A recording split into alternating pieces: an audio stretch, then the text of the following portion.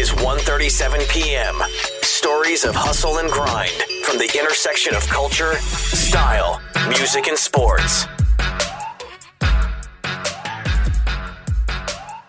3, 2, 1. What's going on, everybody? You got Jeff Sheesby here, a.k.a. the old man who bets, alongside my main man, Ant Latino, a.k.a. the odds fellow. This is short-term, high volatility investments. Ant, great day for a great day. How we doing? We're back. It's a snow day. I'm ready to fire.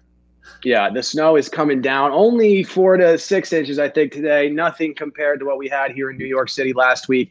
Our hearts do go out to everybody in Texas and the Midwest whose pipes are bursting, whose driveways are frozen, who's fallen down the stairs. Stay safe. We're thinking about you, and perhaps invest in some better tires if this ever happens again. But we've got a great itinerary for you today, talking about a little bit of this and a little bit of that. We're looking at a quick update, the weekend review. We're talking MLB. That's right around the corner. AD got hurt, tendonitis. I think it's a pretty big deal. And then we're going to go into some NBA futures, some NBA Friday, Saturday, Sunday thoughts. And last but certainly not least, a couple quick hitters on NCAA futures, because we are more than excited, I would say, for March Madness. So, Ant, talk to me. What's going on in the MLB? Let's start with the pitchers and catchers. They are out. Camp is starting, right? It's right around the corner. I think the season's going to be here before you blink. And what did you get over the last week, the last couple of days? A little bit of a financial splash with Mr. Fernando Tatis Jr., the young 22-year-old. I had to remind myself that he's only 22, signing a 14-year, $340 million contract. I think that man can probably do some gambling, but that's frowned upon within the diamonds, I believe. Yeah, for sure. He should be betting lacrosse, D1 lacrosse all day, every day. And, whatever, 14 years, $340 million, same. That's exactly what we're getting paid to do this podcast. And that's why those tweets and those picks remain free. But that's an insane contract, man. I mean, that reminds me of A-Rod back in the day, and that worked out pretty well. This Padres team is going to be borderline unbeatable. It looks like it's the Padres or the Dodgers versus the field. Do you think our Yankees have a shot? I mean, I hope they do. They did hire a different strength and conditioning coach, I believe, that can focus a little bit more on the soft tissues and probably, hopefully, put together some of those calf strains. They've had the hamstring pulls, right? All those issues, let's put them behind us, because that's what's held the Yanks back. That, and I think not making a splash in the pitching rotation, which, to your point about the Padres, they did, right? They went out and got Yu Darvish, Joe Musgrove, and Blake Snell. So that's adding arms and weapons to an already, potent offense in Slam Diego, as they like to be called last year. Yeah, it doesn't get much better than that. I think I saw a great, maybe it was a meme, but 14 years from now, I believe that will be when our friend on the Mets, Bobby Bonilla, finally stops getting paid. So I know if this was real. I'd like to think it is. I hope it is. But yeah, I did not fact check that meme, and that's always dangerous with the internet these days. But I took it as truth, and honestly, what's more Mets than that? But the Mets look pretty fierce this year as well. I mean, they've got a great starting lineup. They're looking healthy. We think they've got a chance. Or people are saying they're the team in New York, which I'm not buying into, but maybe. I don't buy it. Maybe that's me being a biased Yankee fan, but I think it's true, right? I think they're going to show improvement. I think just even the culture change, GM issue aside, that we know happened earlier in the year, but really focusing mainly on, it's a new ownership structure, right? They do want to spend money. I'm surprised they haven't made a bigger splash in free agency yet, but they obviously went out and made that trade. So I do think the Mets are going to contend, and they should contend in a tough NL East. Yeah, 100%, man. I think the Braves are a little undervalued in that division, honestly. But, I think about the Mets, I'm obviously a huge Yankees fan, as are you. Contrary to popular belief, New York is a better city when both of these teams are good. So everybody's like, suck it, Yankees fans. I'm like, no, man, the bars are just that much more pop. And hopefully the Roaring 20s will coincide with two New York teams that are kicking so much ass that, there's not going to be enough beers in Manhattan for us to consume. I love that. And look, if you're interested in the financial side of it to see what this contract means relative to some others, like, obviously we are working with 1:37 p.m., but they dropped, even before this came out, a link in an article I texted you about, Mr. Old Man. And that was the top 21 contracts in baseball for this year. So this was pre-Tatis. He now obviously pops onto that list. There was a lot of good other value about where some of these guys are getting paid. Bauer, the most recent one, some of the other long-term extensions that have already been signed. And then they also looked at some of the historical ones. A-Rod was on that list, like you mentioned, and a few others. So an interesting read if you're thinking about, where does this contract rank to some others? And I think one funny tidbit I wanted to mention, you got to remember that the Padres have two of these guys on the roster already, because they're already paying Manny This is the second richest deal, or the richest deal in franchise history, because it just surpassed the Manny deal, which I think was $300 million, ballpark. Yeah, I mean, that's insane. The guy's played 143 games. Yeah, he's been absolutely electric. I mean, talk about a human highlight reel. I love when he drops the bat and stares down that pitcher as that thing skies out of the park. But do you think 143 games is a large enough sample size? I mean, I think probably yes, but we'd love your thoughts there. I mean, I think when you package together, his minor league experience, the type of prospect he was, some of the pedigree, and 143 games doing it over 2 years, I think it does show good trajectory. It also shows there's money in baseball. But I think it's the right move to invest in your guys, lock them up, and you protect anything from happening to you, especially in a smaller market, right? Which I guess Slam Diego still is, Yeah, which is crazy. They got the nicest aquarium in all of the U.S. and weather that's 65 degrees every day. It's hard to consider them a small market team with all of those perks. But last question for you, and this was not in the notes. I'm coming out of nowhere with this. Salary cap versus a salary floor. I was reading through Twitter today, and a lot of people were saying, oh, this is why the MLB stinks. There's no salary cap. And a lot of the contrarian views were there was, no, the issue is that the teams that refuse to spend are what's holding down baseball from being, as electric as possible. So any thoughts on a salary floor? No, I would agree with that. I mean, across the board. I know in the NBA, and it's probably not a straight comparison, and I'm not as well read on it, but the NBA does have penalties if you're not spending up to a certain amount of the cap. Now, some teams choose to do that anyway, but they pay those penalties.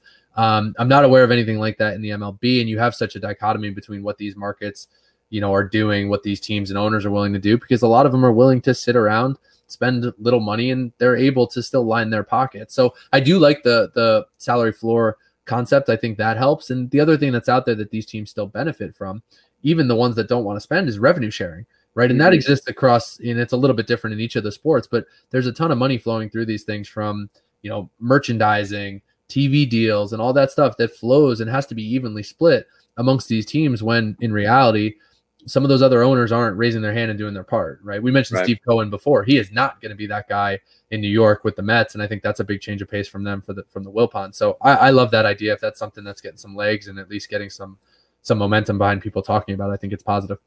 Yeah, and the Twitter comments, that real-time insight right there, it is getting momentum. Whether it's laddered up to the organization, I don't know. But we've spent too much time talking baseball. We got baseball coming up in a couple of weeks. We'll go with a full preview there. Let's talk NBA. Hottest news, of course, outside of Jimmy Butler having back-to-back triple-doubles, I think for the first time in Heat's history, say that 10 times fast, which is interesting considering the talent they've had on that squad. But Anthony Davis, Achilles tendonitis, where does that put them in terms of being a favorite?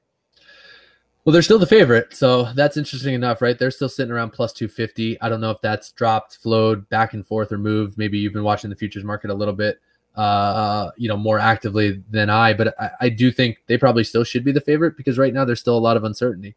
My concern, and I definitely wanted to get your thoughts on this, is this reminds me way too much of KD 2019 Warriors. Guy strains his calf in I believe it was the Western semis. He ends up missing the Western Conference Finals altogether, misses the first 4 games of the NBA Finals against the Raptors, and then decides, you know what, I'm good to go. Let's give this team the boost they need. Comes in and plays 12 minutes in Game 5 before he ruptures that Achilles. So AD did have the MRI, right? They said no Achilles damage, but they're talking similar language, similar words here getting used around the calf and the strain and the time off. So I think right now it's 2 to 3 weeks, but is that a bigger concern? Yeah, I mean, I think it has to be, right? The Achilles is for sure nothing to mess around with. 2 to 3 weeks, potentially waiting till after the All-Star game. And, I think for sure you make a great point. Are they the favorite if AD is playing? 100%. That plus 250 makes sense. But I just think there's too many ways for this to go south for them, whether it's an AD not getting hurt or the Nets figuring it out, right? Their big three is obviously Savage. They're plus 400 right now. I would rather let them flounder for a month and then pick up the Lakers, maybe at plus 350, maybe plus 400. I think there will be better value there. So nothing to say against, the Lakers themselves, but this definitely seems like a wait and see play. I agree. I mean, one thing, just piggybacking on the Lakers, and I know we want to talk a little more futures NBA because I think there's still maybe some value or some different angles to take. But speaking about the Lakers and the AD injury, if it's going to be 2-3 weeks and roughly that timetable, or even when he comes back, he's in and out. There's some load management, as the NBA likes to call it, and he's not playing and suiting in back-to-back games or every game. You got to probably look at LeBron on the MVP side. Again, not great value, but it's dropping, it's plummeting, right? It started the season higher.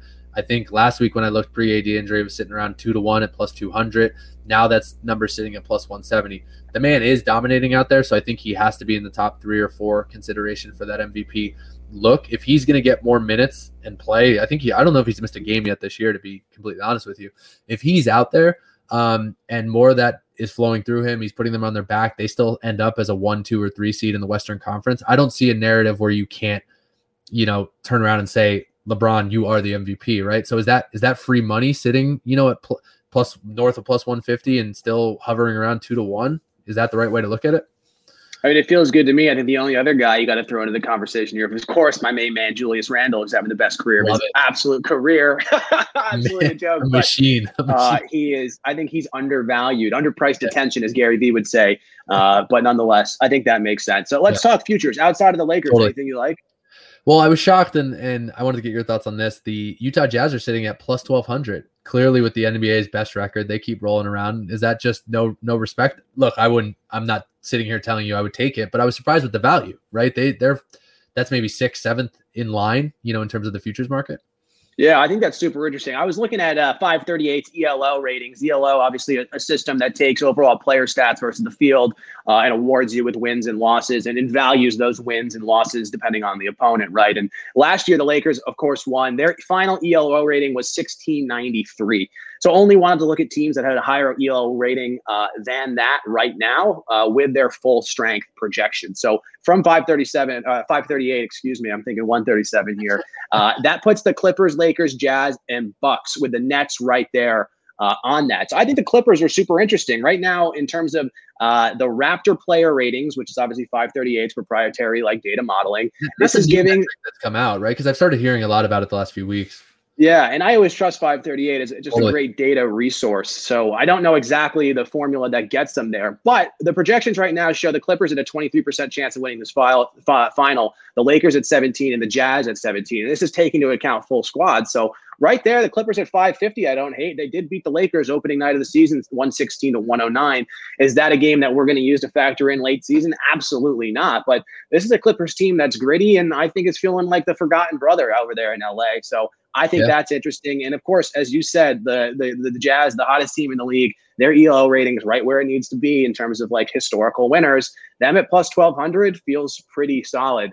I think when we look at the East, the Eastern Conference, I don't love the Nets at plus 400. I'd prefer maybe the Bucks or even the Sixers at plus 700 or plus 1,400. But it really does feel for me like it's West versus the world here. I don't think the East is going to take it down this year. Of course, nobody thought the East was going to take it down when the Raptors shocked the world. But I'm looking for maybe the Clippers or maybe the Jazz, to your points. Yeah, no, I love the Clippers point. I was on them last year, actually. Early on, I liked it. Going into the postseason, I picked them in some spots, to different podcasts and content we were doing. And I thought that team would mesh and be able to turn it on and off because you had kind of the silent assassin in Kawhi Leonard. PG was quietly putting together a decent year. And they struggled in the bubble. I don't know if it was a team chemistry or mesh thing. You'd hope another year under the belt, help that team move forward, a coaching change.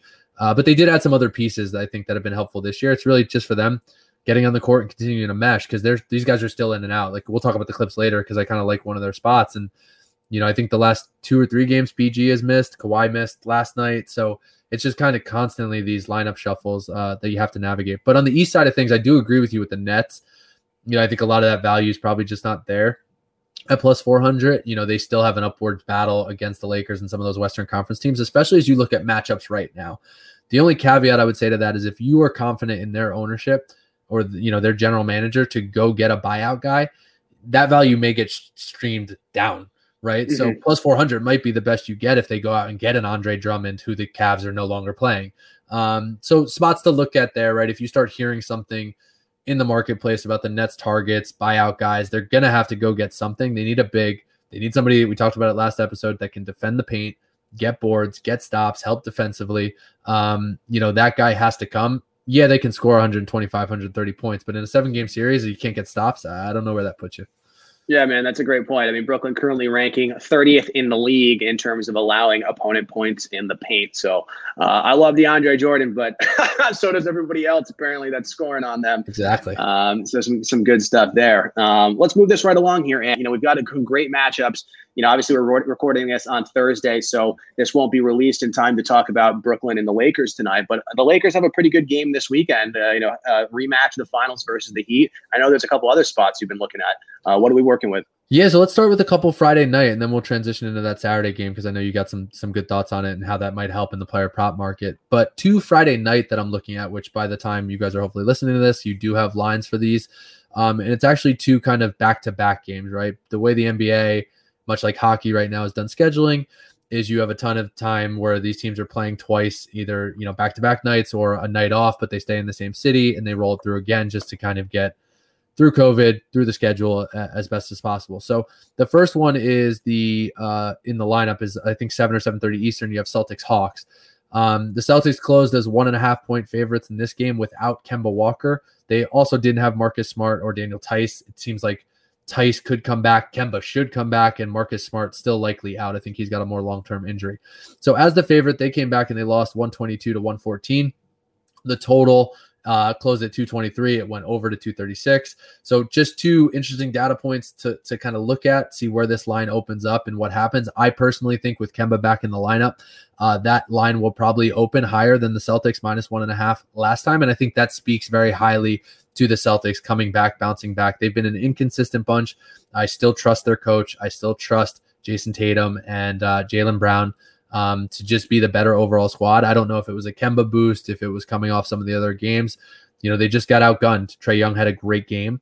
And I think defensively they'll get some sauce. So look for the Celtics in that spot on Friday night personally. And another similar one, a team that didn't close as the favorite, is the Clippers Jazz. We talked earlier, the Jazz are running red hot. I should have pulled it, the against the spread numbers and the overall numbers for the Jazz. I don't know if you know it, but they are running. I want to say it's like 18 for 20 or something crazy like that. 18-1-1 maybe. Which at some point, like I just sit here and keep saying, and maybe it's a good time to talk about like regression. It has to come at some point, right? We saw it with Drake, college basketball early in the year, just against the spread juggernaut, an overall juggernaut. But I personally think, that Jazz game, they were down the other night, I guess last night, at 5 at halftime. So the Clippers were playing well, no Kawhi, no PG. At halftime, down 5, Jazz won by 18. So they outscored, the Clips by 23 in that second half, which they've done in other spots. So these teams can turn it on. But I do think if that line comes down a little bit and shows some strength to the Clippers and the Clippers getting back at full strength, again, some of this is regression. Some of this is the fact that I think the Clippers are in a good buy low spot and the Jazz are at a very high sell spot. I think it's time to jump on the Clippers and see if they can get it done. I might even look at the money line in that game, to be completely honest with you.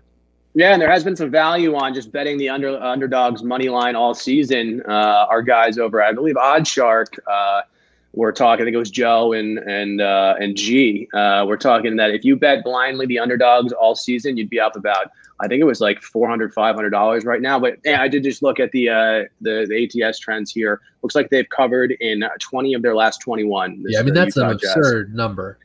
Yeah, that feels pretty good on the wallet. I wish I had been on in that train instead. I've just been playing. Yeah, the key thing when you talk sports gambling is like when you get on the train, when you get off, right? Trends are they're never going to run at that type of percentage and clip. So is now the time, to sell a little bit? I do think the Jazz are a good team and they mesh well together because they've played together for so long. So, just some thoughts on there. Yeah, I think the spot where it ends is going to be against Charlotte on the 22nd. Clippers, they're going to get up for again, then big time letdown spot before they go against the Lakers and then against Miami. Yeah, so you got a kind of a look ahead, plus the coming off the highs of a couple tough games against the Clippers. So I like that. Yeah, exactly. All right, well, let's dive into that Saturday matchup we talked about. I know you had some player props. So that is actually a Lakers Heat finals rematch. I think it's the first time they've played. Both teams obviously not at full strength, but still a little bit of a grudge for the Heat. What are you targeting, stats-wise that kind of stands out to you? Yeah, for sure. Looking at specifically fades in this game, we've got specifically fading the Lakers in the paint. Miami is number 1 in limiting opponents' points in the paint. So going deeper on that, looking at defense versus position, we see that the Lakers here are fierce against Miami here is fierce against centers and point guards specifically, and to a little bit of a lesser extent, but still very above average small forwards. So I'm not ready to fade LeBron, that's for sure. So I'll have no action there, especially as this team kind of figures out, who they are without Anthony Davis. But I am looking to fade my main man Harrell and my main man Schroeder, guys that I've been riding the overs on. pretty much all week. I've got them tonight on the overs. I hit them on both on the last game. They both went over as well. But I think Schroeder is going to be my favorite fade of the game. Miami is number 3 in the league in terms of opponents' point guard field goal percentage at 39%. And they are also top 50 in limiting points for the point guard. So I think that's going to be a good fade there. On the other side of the ball, obviously we don't have any numbers for these yet, but we'll look for those directionally. I want to fade the 3-point shooters for Miami here. One, they've been relatively cold, honestly. This Miami team has been kind of looking for an identity the last couple of weeks, but the Lakers are number 3 in terms of limiting opponents from the 3-point line, 3-point percentage, which is great. And they're really fantastic against power forwards specifically who shoot threes. Unfortunately, that leaves us with Kelly Olynyk. We probably will not have a line on him, but if we do, I would say fade, fade, fade. But they're also fierce against small forwards here, which is, I think, pretty interesting. They're number 3 in terms of limiting points. That puts us at a fade of Jimmy Butler, and I think that's okay. Again, back-to-back triple-doubles for him. He was cold. He's broke out of that slump. I think the public will inflate that number because now Jimmy's back. He's hot. But this is going to be a great game. It's going to be lockdown D. It's going to have a playoff vibe to it. So I don't mind fading him there. And you would imagine the way he stuffs the stat sheet too, that could work in your favor. If he's doing other things, he stays on the triple-double trend, getting others involved. It still is taking away from some of those field goal attempts and ultimately points for him, which helps in your pick case. 100%, man. And then the last play here, so we've got fade Schroeder, fade Harrell, fade Kelly Olynyk if you can.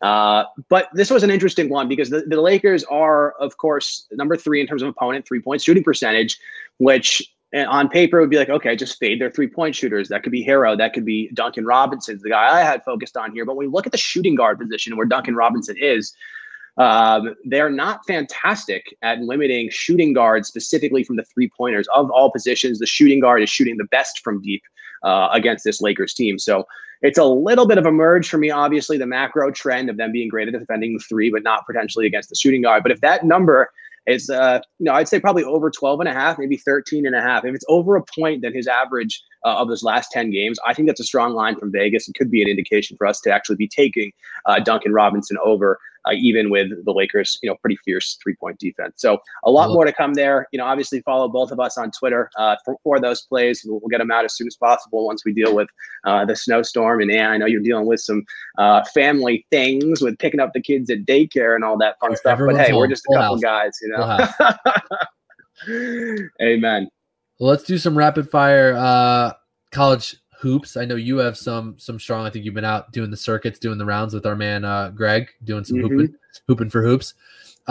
What's jumping out to you in the futures market from an NCAA basketball tournament perspective? March Madness right around the corner. Yeah, can't wait, man. Can't wait. A time we've historically gotten hot, so fingers crossed we can do that again. Obviously, this has been a weird college season, so I've taken a little bit of a step back and focused more on the NBA. But, I think when we look at the futures here, there's really 3 teams and then the field. We're looking at Gonzaga, Baylor, and Michigan. And Michigan seems like the odd man out there. Of course, Gonzaga plus 310, Baylor plus 290. Of those two, if you're going to take a front runner, I think the move is to take Gonzaga now. They're number 2 in terms of overall offense, number 5 in terms of overall defense. Those 3 squads are the only 3 squads in all of college basketball, all 356 teams that are top 10 in both of those stats. So that is something I think we really need to key in on. But when we look at overall just value of that number, Gonzaga here is closing out versus St. Mary's and then San Diego. Both of those games should be relatively easy wins. They've had 5 straight road games. They've had 5 straight double-digit victories, including a massive victory over BYU, who's a pretty decent squad. So it just doesn't seem like there's anything to trip them up to make that number inflate. Of course, if they dropped either of those teams, a great time to pounce on whatever that new futures number is. But I don't think that happens. Meanwhile, we look at Baylor, number 3 in offense, number 5 in defense, still incredible. But Baylor, pretty long layoff. They haven't played since February 2nd. And of course they are playing, I think, Oklahoma State this weekend.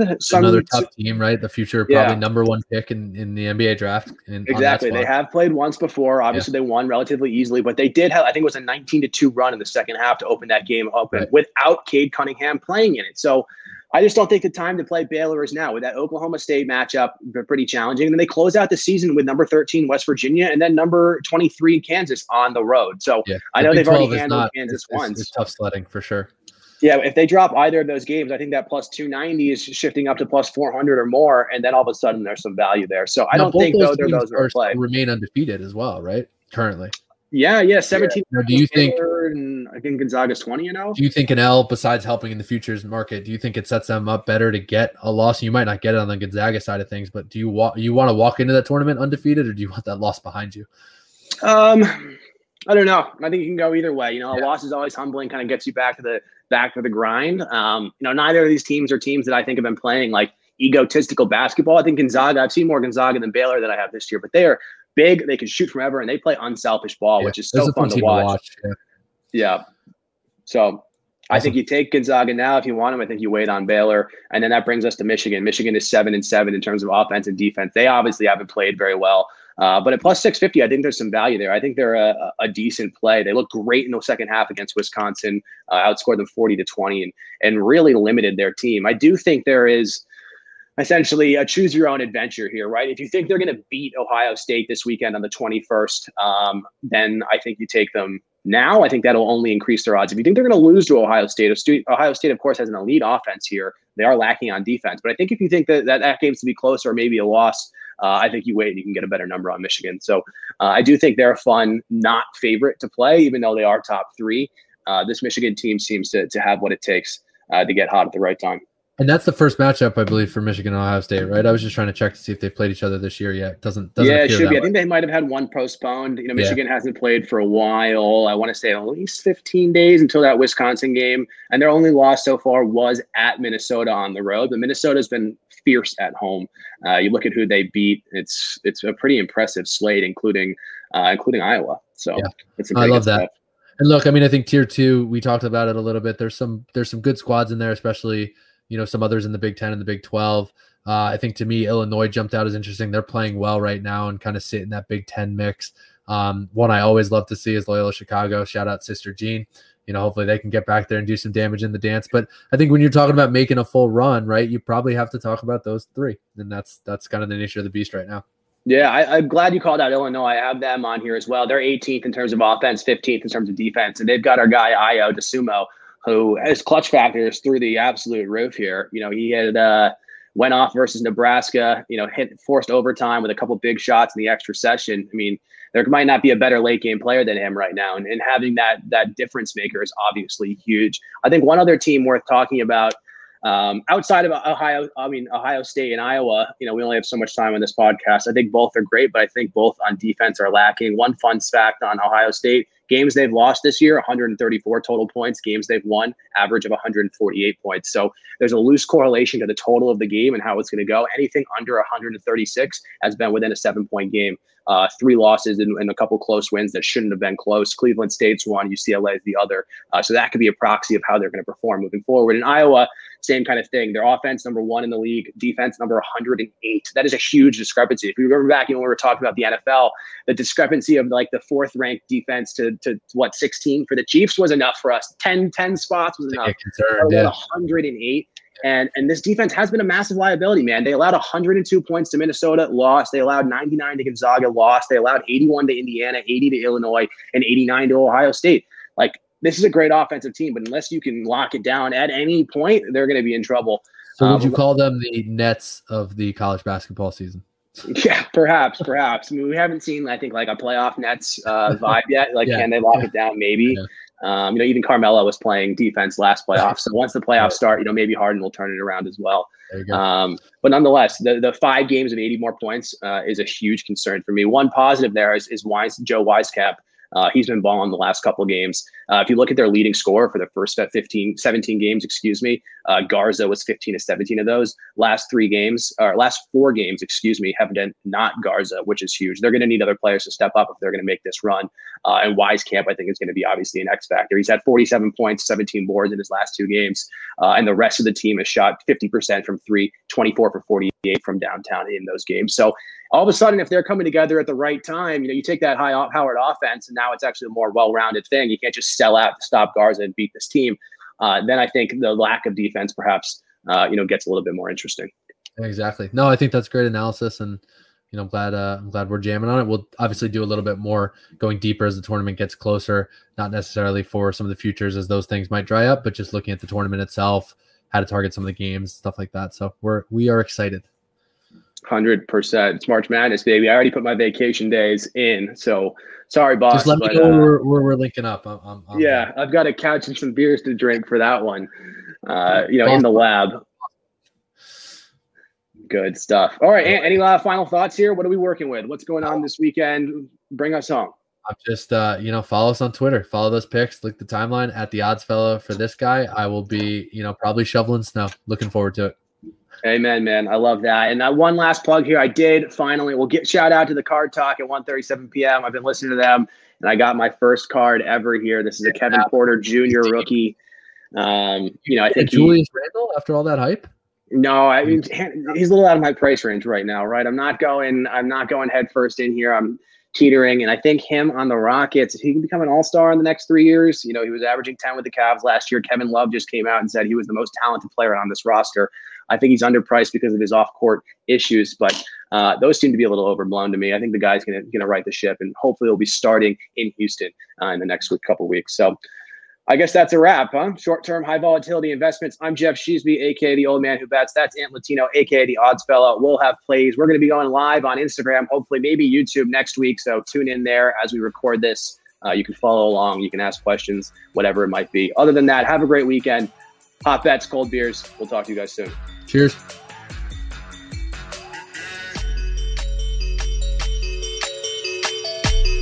This is 1:37 p.m.